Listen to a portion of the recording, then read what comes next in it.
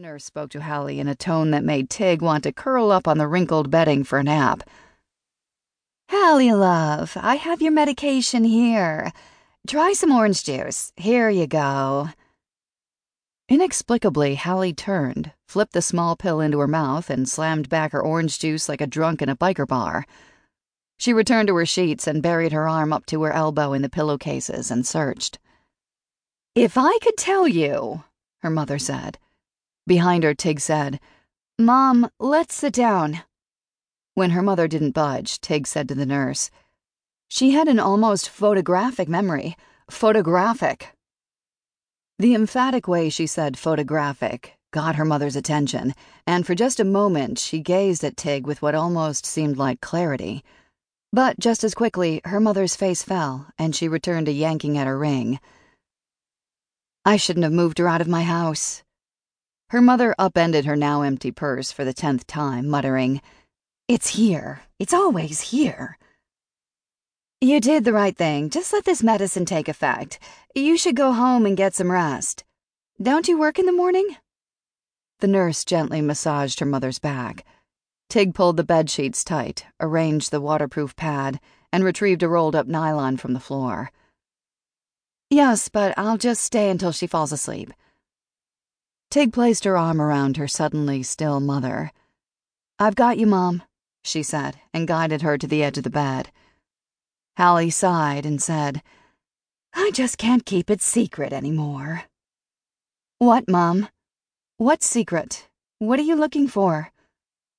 Her mother sighed and said, "You're nice," as if Tig were a sweet stranger who just didn't understand, and her mother couldn't be bothered to explain. A dull ache in Tig's neck woke her from a surprisingly sound sleep. She'd fallen asleep holding her mother's hand at an angle that made her arm tingle. Not wanting to let her mother go, she switched hands with her and tried to wriggle blood flow back into her cold fingers. As if disgusted by Tig's pathetic display of affection, Hallie snorted in her sleep and pulled her hand free. Seeing her mother asleep in a standard hospital bed seemed to lift the curtain of denial from Tig's vision.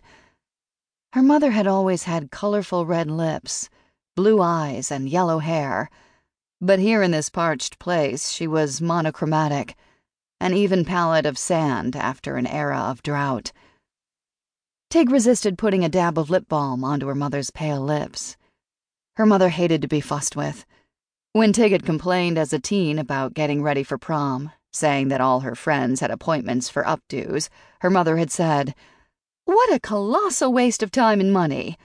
I hope you know by now that beauty is about a little lip gloss and joie de vivre." Tig believed that lesson alone had probably paid for her graduate school, since she'd avoided mani-pedis, complicated hair dyes, and spa visits.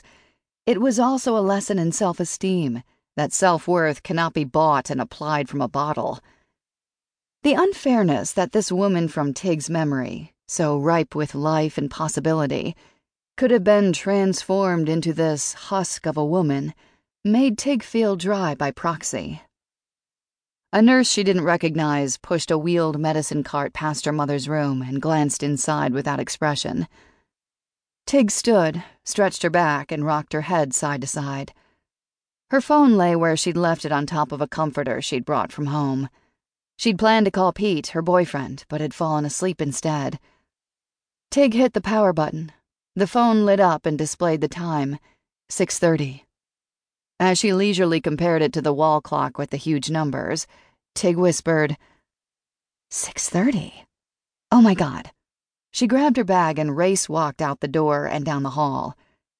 Before life had become impossible, she had begun her therapy hours at 7 a.m., so that people could get a little therapy high five and then go to their day jobs.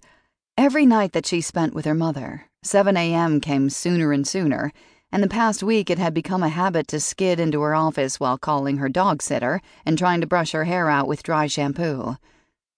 After a quick gargle in the clinic's bathroom, Tig drove to her office and sat behind her desk. She took a sip of coffee from the cup with, "Go on, I'm listening," printed on the side, because that's what she did as a relationship therapist.